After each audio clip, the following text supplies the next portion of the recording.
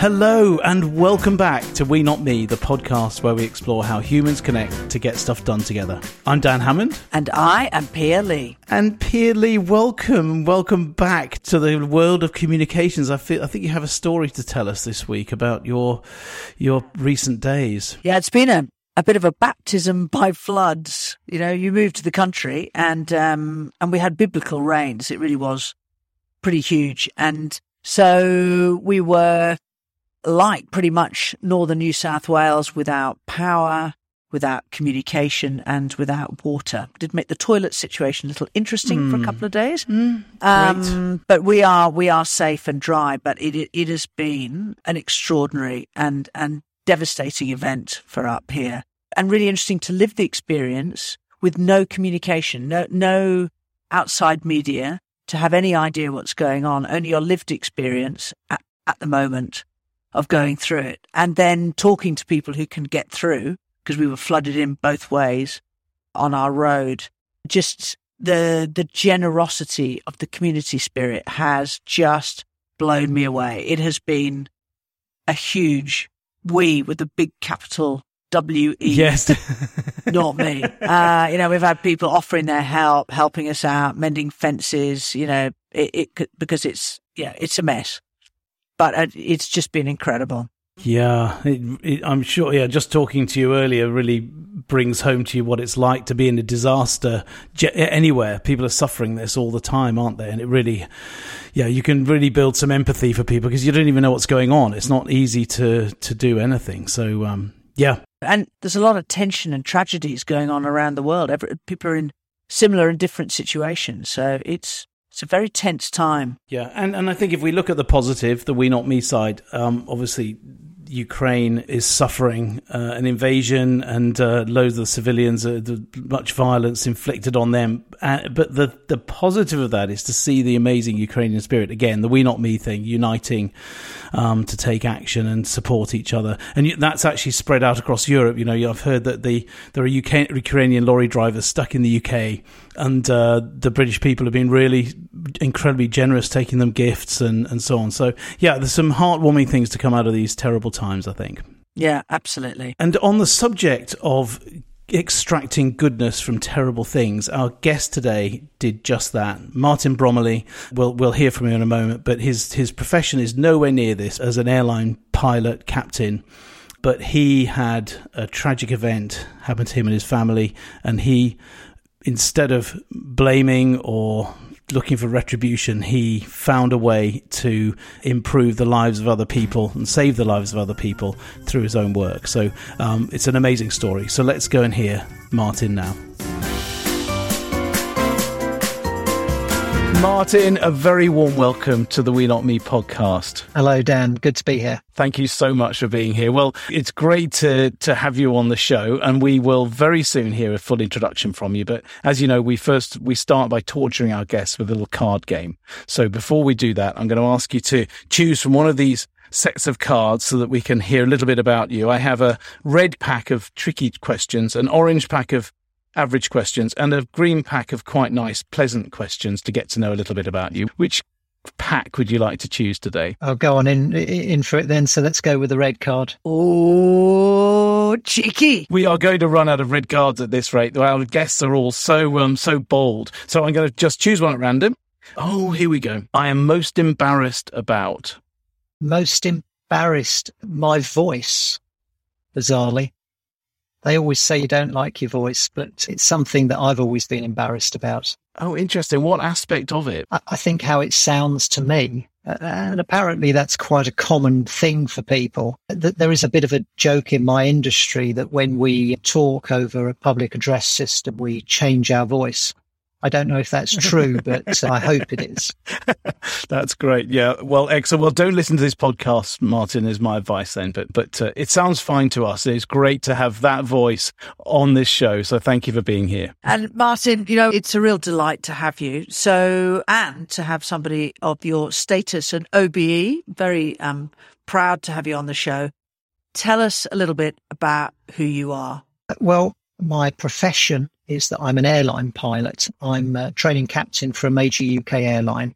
And just to explain what that means, it means that I'm a regular captain. I fly large planes around with a couple of hundred passengers on board, and I have responsibility for the safe flight and operation of that aeroplane and keeping everyone on board safe. But being a training captain means that I have an additional responsibility whereby I actually get the privilege of training people to fly those aircraft.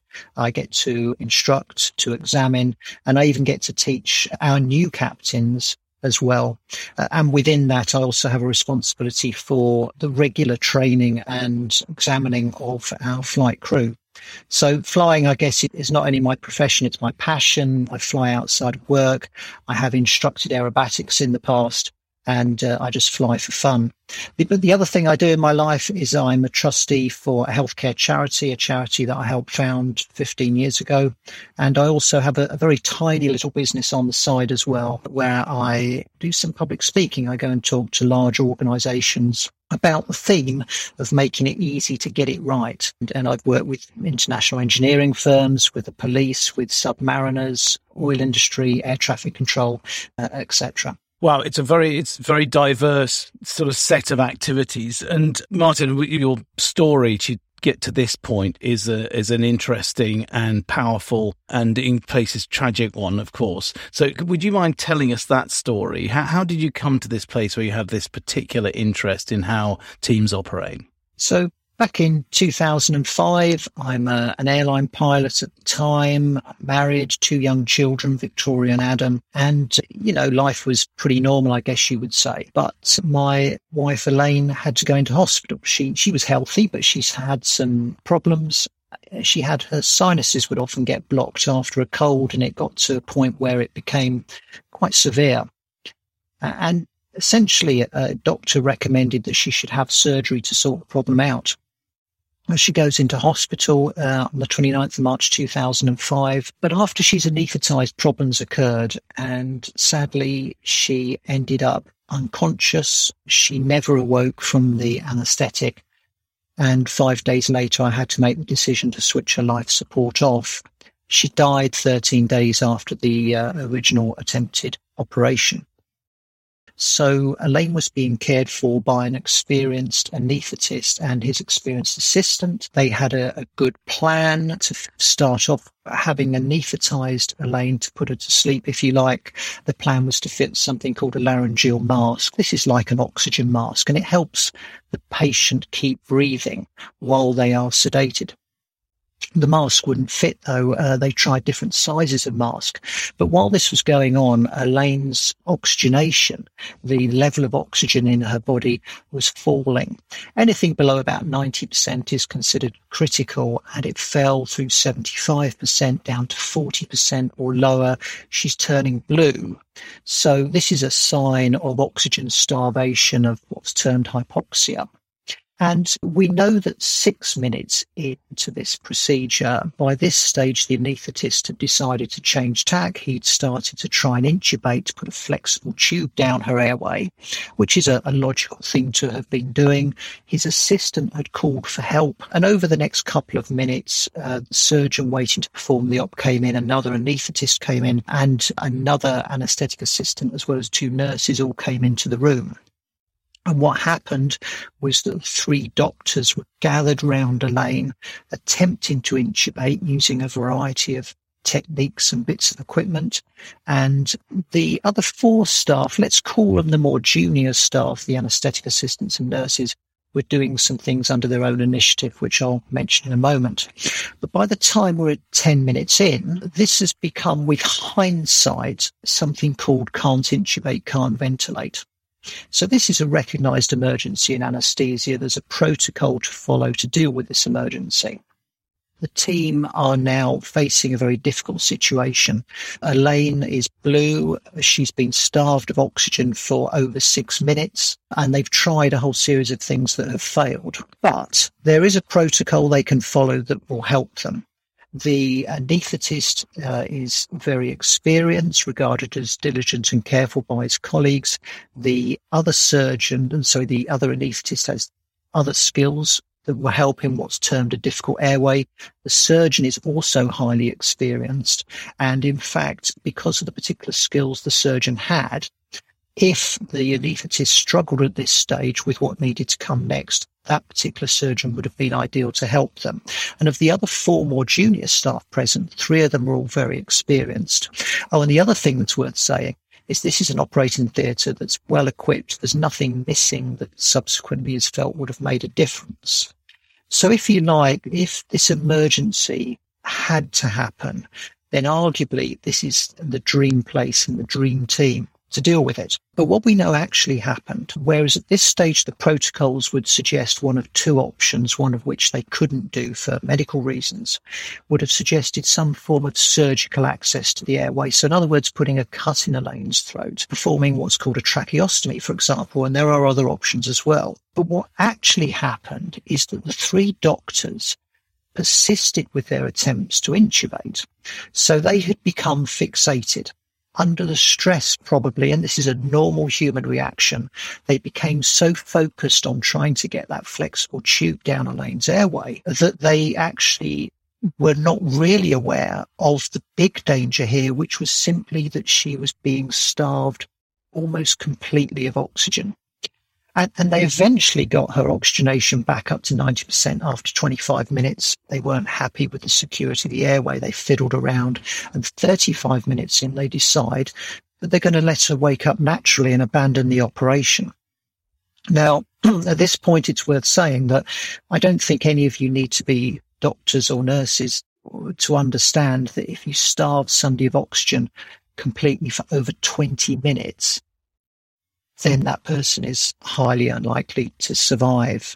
And when we looked, we had the report, the independent review, we then had an inquest as well. And the inquest allowed me the opportunity to ask some further questions to build on the report. But in his own words, what happened is the lead anaesthetist basically said he lost control. There was a dispute in the inquest about who people in the team felt was in charge at different points about what was happening. The understanding amongst the 3 doctors of what was happening, what it meant and what needed to happen wasn't shared. What I term in my industry situational awareness, the big picture, was not the same for the 3 doctors. The decision making we've already mentioned, it became fixated, which meant they didn't even think about the protocol. They never used the protocol or mentioned it at all. And the communication amongst the doctors dried up. But when you look at the team around them, the more junior team, they were literally and metaphorically standing back. So they were able to observe and see what was happening. And in fact, they had a very good idea of what was going on. So when that 6-minute point, the assistant called for help, she asked her colleague to bring in the tracheostomy tray. When one of the nurses came in, she saw Elaine's colour, she saw her vital signs. Instinctively, she knew this was serious. She went out, phoned intensive care, came back in and announced to the doctors that a bed was available in intensive care. And to quote from the inquest, they looked at her as if to say, "What's wrong? You're overreacting." And in fact, at the inquest, 2 of the 4 more junior staff stated categorically they knew exactly what needed to happen, but didn't know how to broach the subject.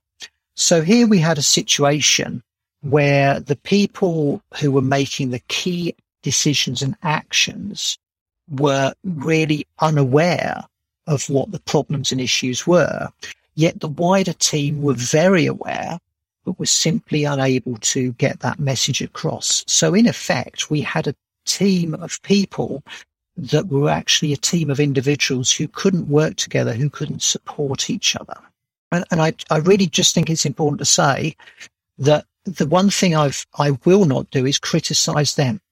Because actually, when I started to look at the culture in healthcare, I discovered that the reality was they delivered what the system would have had them deliver because they didn't have the sort of education and learning that I have in my industry about how to work as a team, how to behave as a team. And even worse than that, they didn't have the processes and practices that meant that doing things that might have stopped this getting to that point or that might have helped interventions, those processes, protocols and the culture of doing that simply didn't exist. listening to you, Martin, I feel like I'm almost in that operating theatre, listening to it. It's incredibly graphic. And I still think there's a part of me that's just quite stunned by your magnanimous, conscious choice not to make somebody pay. How did you come to terms with this to really go on a course of action over the last 17 years that has striven to make this, overcome this in the whole National Health Service? I mean, I think there's something like 12,000 avoidable deaths per year in the UK hospitals. Yeah, it's something like that. The figures are always in dispute, but the reality is that we know, and this is internationally, so it doesn't matter where you are in the developed world, as you might term it, is that we know that errors and incidents impact patients about in 10% of the time that you are interacting with healthcare. And that's been found in all sorts of international studies. So every time you interact with healthcare, whether it's collecting medicines, whether it's getting appointments arranged, whether it's having surgery or being reviewed by a mental health practitioner, we know that about 10% of the time an error will occur. There's a lovely quote from Professor Lucian Leap at Harvard, who did a study, and he said, I'm just going to quote you here, for one patient in every 300 entering hospital in the developed world, medical error results in or hastens death. So 1 in 300 is a really significant stat. But for me, in answer to your question, this was about how do I stop this happening to other people? Elaine was dead, and it didn't matter what I did. That wasn't going to change, but I could maybe make the system better. And logically, the only way to do that was to understand why it made sense at the time. And when you look at the training that doctors and nurses and allied health professionals have, it's very technical. It's not about how humans behave under pressure. It's not about how you can behave in a way that helps a team work well together. It's not about how you can behave that improves leadership. It's all about the technicalities of the patient, the equipment, the condition, and all that sort of stuff. And there's a historical reason for that when you look at how healthcare has developed over the last few centuries. But in essence, in aviation, for example, we've got a relatively short history of 100 or so years.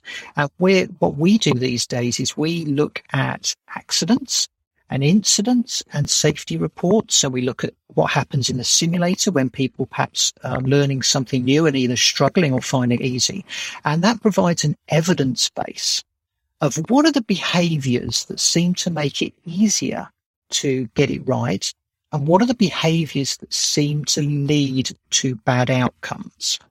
And so what we have is a list, if you like, of behaviors and areas of competence that we know don't necessarily lead to success or an accident, but we know that in successes and in failures, certain behaviors are more or less present. And so my focus when I talk to organizations and talk to healthcare about teamwork, for example, is very much focusing on behaviors. So what are the specific behaviors you can use that make it easy for your team to get it right? Martin, you talked about these high levels of technical expertise, but it seems to be some of the human factors that can create these accidents. The aviation industry has learnt these lessons probably ahead of the health industry. So I think it's important to say, first of all, that what we've learned in aviation very early on was that technically we needed to be better at what we did. Technically, the aircraft needed to be better designed, better built, and technology has dramatically improved safety. But particularly as we got into the 60s and 70s, aircraft were becoming much safer, much more reliable, but accidents were still happening. And United 173 was a good example, and it was probably the accident that really gave the biggest boost to our understanding of the human in the flight deck. So United 173 was a relatively small American jet airliner. It was a DC-8. It was flying an internal flight to Portland in Oregon. And this was in December 1978. Unfortunately, when they were about to start their approach to land, they went to put the undercarriage down, the gear down. And the indications that they got in the flight deck suggested that there might be a problem, that a couple of the wheels were not in the right place. Now, what they did very carefully is they stopped the approach, they went into a holding pattern, and they worked through all the manuals and worked out that, in fact, that the wheels were almost certainly in the correct position now, and it was safe to land. Now, at that point, you might have thought, great, they can now land. But in fact, what happened is that the crew carried on circling for about another 40 minutes until they ran out of fuel. And they ended up crashing in a suburb of Portland. Amazingly, nobody on the ground was killed. Sadly, a number of people on the aircraft were killed. Now, when the accident investigators looked at this, they found that the crew had ceased to function as a team. So the captain had become fixated on that particular case in the potential gear problem, even though the checklist suggested that the gear was now safe. And all the kind of possibilities that might happen and how they can prepare for the landing that would eventually happen. And meanwhile, the engineer and the first officer were watching the fuel going down, and they were trying to get the message across, but not as directly as they perhaps could have done. So the message never really got through to the captain until, in fact, one of the 4 engines flamed out because of loss of fuel. And eventually, as they at that point then turned towards the airfield to try and get on the ground quickly, the other engines flamed out in quick succession, and it was simply too late. And so in essence, what we had here was an aircraft that had a minor technical issue that was safe to land, yet because of the way in which it was managed in the flight deck, what was a minor technical issue became a disaster. And that really led the work around understanding teamwork in aviation. And in the report, the American NTSB talked about the need for participative management. Now, whether you like the term or not, the reality is that started the journey that we've been on in aviation since 1978. And a number of key writers in Leslie and Matthew Side, for example, have made the reference to United 173 and to my late wife's case as being very similar in how they ended up and what caused them. So there's definitely, you can see the similarities starting to come in. Well, you've probably been forensic about this, and your two worlds come together in this. If we look at these 2 points of failure, what is it in the human factors that cause these things to happen? Yeah, so I want to emphasize first of all that systems are important. So when I talk about systems, I don't mean necessarily IT systems or high tech. What I mean is the procedures and protocols and ways of working, if you like, what we term the standard operating procedures, are important. So, for example, in aviation, one of our standard operating procedures is we brief before we take off, before we land on every single time we fly. And we're doing that to understand the potential threats and potential errors and how we might deal with those. Now, in Elaine's case and in healthcare generally, that sort of briefing is unheard of.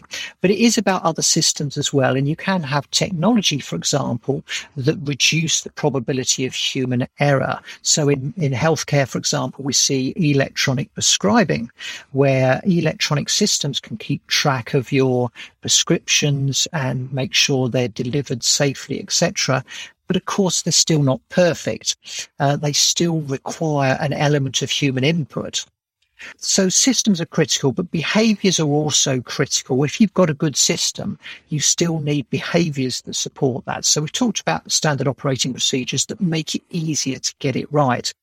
So we're talking about behaviors. For example, I've mentioned briefing. So anticipation is a very important behavior for a team to adopt. So this is about your briefing, about what you're about to do. It's about considering threats and errors that might affect what you're about to do. And it doesn't matter what team you're in, whether you're in an insurance company, whether you're in an aviation company, just before you start something, just making sure everybody's clear and everybody's thought through what may happen with whatever it is you're about to do. It's about mental rehearsal. It's about simulation. It's about training.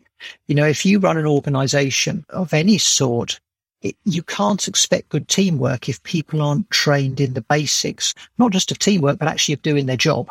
So you need to make sure that people are competent before you get into the details of the teamwork. And that's anticipation is all about building an understanding so that you can think ahead, and training supports that. The second thing is about having an open style. So specifically United 173, I mentioned participative management. So an open style is this ability to, as a leader, to ask an open question. And it's literally just that. And then sitting back and listening. So we spend a lot of time in aviation with this. So, for example, if I'm flying and something technical happens and there's maybe a fault in a system, I might be sitting there as a very experienced pilot thinking, oh, I know exactly what that is. I know exactly how to fix that. All we do is this and this. But what I actually do is I will turn to my colleagues and say, okay, so what's happening? Or I might say, any ideas? Or have you seen this before? Or how would you approach this? You're inviting input. Inviting input, absolutely. So then while people are then sharing their thoughts with me, it means that first of all, I now have cognitive capacity to sit and listen and think, because I might have an idea, but there's a high probability that simply by listening to their ideas, it might make my idea even better. In other words, we don't want just people to come up with a solution. We want them to come up with an optimum solution. And do bear in mind that, aircraft are very complicated and there are many things happening. Healthcare is very complicated and there are many things. And actually most jobs these days are very complicated. So no matter how experienced technically you are, you won't have all the perspectives. But the other thing about this is I might have seen something happen and I might ask my team, what's your thoughts on that? And they might say, well, X, Y, and Z. And I think, and I sit in there thinking, hang on a minute. No, that's not what I saw. I thought it was ABC and they're saying it's X, Y, and Z. And in fact, it might be that I've actually not perceived what's going on. And that was certainly true in my late wife's case. So this really is a different way of thinking. And when I work with leaders, for example, I'll talk about open questions and they say, yeah, I do that. Absolutely. But then when you watch them, what will happen is somebody will come into an office and say, hey, boss, we've got a bit of an issue here. And the boss says, okay, so how do you think we should deal with that? And then the person goes quiet for a moment and the boss says, well, I mean, for example, we could do this and we could do that, or we could do this, but that's perhaps not such a bad idea. Anyway, what do you think? And inevitably the person says, well, yeah, I suppose we could do what you think. Yeah. I think what you think. Yeah. And, I spoke to a colleague who works in intensive care in London Hospital. And he's been using this style. And he said to me, this is amazing when you use it. He said, because first of all, it creates the cognitive capacity. I can sit and listen to the nurses and my doctor colleagues around me, and I can formulate an opinion, a decision that I think is much better. He said, but not only that, he said, what I've noticed is since I tried doing this, I've noticed that, for example, junior staff will come up to me and say, hey, Mark, have you thought about this? And I didn't even ask them a question. It's creating the culture and it's sending out the behavioral message that says, I am open to ideas. I want to listen.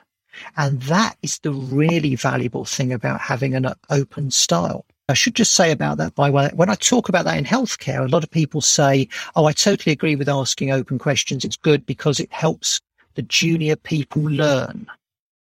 Now, that might be true, but that is taking completely the wrong attitude. Oh, that is that's driven from a point of ego. No, it's about helping you learn as well as other people learn. But yeah, the third thing I was going to say that is also, that we also teach with teamwork is that when something unusual happens, when something unexpected happens, slow down, pause. There's very few things in aviation, very few things in healthcare and other safety critical industries that when they happen, you must immediately react. And for many things, even on quite a time critical situation, just taking a moment, taking a deep breath, even counting is a good way. The military sometimes talk about tactical breathing, just giving yourself a moment to mentally catch up. And actually a question at that point is always good as well, turning to your colleagues and saying, what the hell just happened? Can just slow that pace down. And there's a great bit of work done by Joseph Ledoux, a professor in New York back in the late 90s, and put into a wonderful book by Dr. Steve Peters called The Chimp Paradox. And the idea is that we have this internal chimp inside us that wants to react, and it reacts quicker than the human. But generally what we find in safety critical industries is react in haste, repent at leisure. And that's true in businesses as well. Just take a moment. Thank you. It's a lovely set of principles for any team, actually. Martin, this might be slightly harsh because these are the sort of, we've asked you for the causes of some of these problems but what's the cause of those? If you put your finger on anything at the root causes, why don't people do that? Because I'm sure a lot of people are listening saying, well, yes, anticipation, that sounds good. Yes, I have an open style, as you say, and I can ask them questions and then, oh yeah, I'll slow down. What else is there in us as humans that prevents that, or in the environment we're in, that tends to those happening? What are the brakes on those things? You know what? There's an element of human nature. So particularly when it comes to quick reactions, that's a kind of fight or flight that's part of us. And that can be a very powerful thing and often a really good thing to have. So, for example, if, and we've seen a lot of this recently, sadly, if you're walking down the street and suddenly you see somebody running towards you with a knife, your fight or flight will kick in and you'll probably run very quickly the other direction without thinking. So the chimp reaction is very powerful. But the problem is most things we deal with in society in teams are complex, and there isn't one simple answer to one simple problem. There are multiple consequences and unknown consequences that we need as a team in a complex system to understand. And the vast majority of people listening to this will work in a complex system.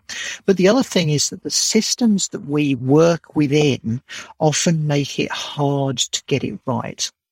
And they encourage certain behaviors. And one of the things that I found in medical practice is that humility is not appreciated. The system looks for people and encourages this kind of confidence and says, we give you 5 years of medical school. We expect you to know the knowledge. When you left school, you had A grades, everything you did. That's why we recruited you. So why are you stupid? Why can't you work out this problem? We expect you to know more. So humility is frowned upon. And the argument is, by the way, that patients like confidence. Well, there's a certain element to that, but I have to say as a patient, I feel much better when a doctor says to me, you know what, Martin, I don't know what the issue is, but I want to help find it. Because then I know that I'm dealing with somebody who's being authentic. And humility in healthcare, as I say, has almost been trained out. There is a concept, and Adam Grant, the American psychologist, and a colleague of mine as well, used this phrase about confident humility. The ability to say to people, you know what, I've not seen this before, so tell me what you think is going on. Or to say, I don't know what's happening here, but I'm going to try and find out. So this is how we're going to do it. That's confident humility. And I think that's so valuable in everything we do. I can honestly say in the years I've worked with pilots, doctors, and people in other industries, what I've really learned is that confidence and competence are not the same thing. And I wanted to ask you, Martin, in the last 15 years, since you've really sort of specifically worked on, like a crusade in the industry, have you found yourself in a situation in the aviation side of things where you thought, oh my God, all these, I've come to a critical input these into play? Have you found yourself in a situation where you've really had to practice what you've been on the human side of it, I suppose is what I'm saying. So I think what I've learned from healthcare is compassion. It's about understanding where somebody is coming from. And it's actually the phrase, why did it make sense at the time? I think that's very important to understand that. But in answer to your more directly your question, so I think what you're saying is, have I been involved in a situation where I've really had to bring out these skills and all that sort of stuff?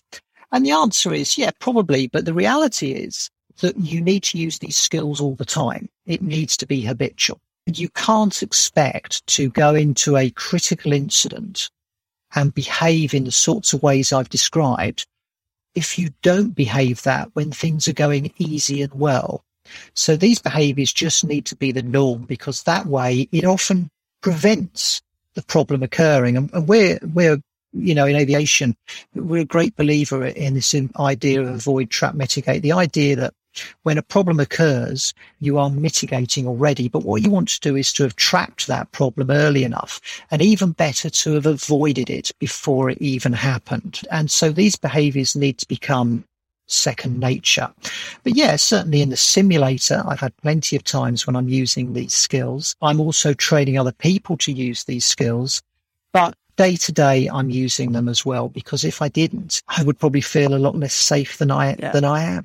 That's a brilliant answer. And I think what a huge lesson for all of us out of this is not to wait for the critical incident, but to make it a standard practice in every way that we behave in all aspects. And it's about priming the team, I suppose, so they get used to a way of behaving and role modelling that as well. I think that we often as leaders think it's all about what we have to do, and actually sometimes forget to actually build that little unit around us who have similar approaches. So I think that's a wonderful way to really land on the teams. And Martin, it's been a pleasure and an honour to have you on We Not Me today. I think that your story of taking a tragic event and turning it into something that can save others and improve the world is truly inspiring. And you've managed to turn that into really practical lessons. I'm sure people want to listen to the podcast a couple of times to extract the juice, but I hope this can be part of your mission as well. And so we're delighted to have had you on the show, but also to support what you're trying to do. Thank you so much. Thank you both. Really appreciate it. I read an article in the New Statesman about Martin and about this story, and he came up with a really interesting quote saying that like achievements, accidents are a team effort. And it's this combination that he pulled out of this fixation error. There's this fixation around I'm the expert, I've got to have all the answers. And then combining that with this time perception, thinking somehow, just losing the fact. And this is what happened, with the United Airlines example, just didn't twig that actually there's a limited amount of time because you've got a limited amount of fuel, which you'd think would be a basic, but that fixation narrowed that time perception. And then the hierarchy is, questioning the boss. We all questioning somebody that you think is in a more superior role, and it's making an assumption they know exactly what to do when they might not be knowing what to do. And you could see that actually specifically in the tragic story of Martin's late wife, where he said that the juniors on the team, and even that is quite an interesting bit of language, but the juniors didn't know how to communicate. They didn't know how to get their message across, was exactly what he said. And you think they're in the same room. And I think it does really question, are they a team? Or are there the juniors over here? And actually, we, and to the hierarchy point, we're the experts. We've got this. And if anyone in the team doesn't know how to get the message across, your teamwork is really fragmenting. You're not really together. And I think that might be the first thing, is to say, we're all in this and you all have permission to say something. Otherwise, there is no teamwork, really. Exactly. And they were probably the consultants might have been working as a team and the nurses might have been working in a team, but that's two teams. And they couldn't really communicate. And it really occurred to me, though, that I could really get this. You could imagine. I think that the emergencies and accidents seem to drive ourselves to do exactly the wrong things. As you say, those things that you talked about, the fixation, the time perception, and going for hierarchy, they are the opposite of what's needed. And there's a huge step that needs to be made by us when we find ourselves in this, is to say, right, actually I need to do the opposite of what my chimp brain is trying to get me to do. And you can see the challenge. You can see absolutely, and it's easy to look from the outside, but I'm sure we'd all be challenged to do the opposite. I think that would definitely happen. It reminds me of Dad's Army and the guy that was used to say, "Don't panic, don't panic," and that's what your brain's trying. Captain Bennerin. That's what your brain's doing at that point. But I think that trying to have the antithesis of that through anticipation that there can be challenges and those open questions, and having that climate for that's your insurance policy to make sure that these things don't happen. And I think there's some really valuable lessons to be taken from the aviation industry, because it's a costly mistake. Yeah, and that openness really jumped out for me. I actually wrote a little piece about it this week, having heard Martin, and sort of that open style. Yes, ask open questions, but actually in a way it's about... but not about the doing of openness, it's about the being of openness. You know, he said, I thought it was quite funny. People say, yeah, I like to ask open questions because it helps the juniors to learn. And he's saying, no, it's about helping you to learn. I thought that was really telling. And I think we can all easily fall into that trap, but really being open, rather than just doing open was a big takeaway for me. So, wow, what a huge episode that was, and amazing learnings for everyone that could genuinely save a life. So wonderful to have Martin on the show. Absolutely brilliant. And next week we have James Pryor, who is he was the head of leadership at Gilead. And James always has something interesting to say. He does a lot of thinking, a lot of writing, a lot of teaching in the world of leadership. And he'll have a fresh perspective on teams and the roles that people can play in that. So can't wait to hear James in the coming up episode. But that, Pia, is it for this episode. You can all find show notes and resources at squadify.net. Just click on the We Not Me podcast link. If you've enjoyed the show, please share the love and recommend it to your friends. We Not Me is produced by Mark Steadman of Origin. Thank you so much for listening. It's goodbye from me. And it's goodbye from me.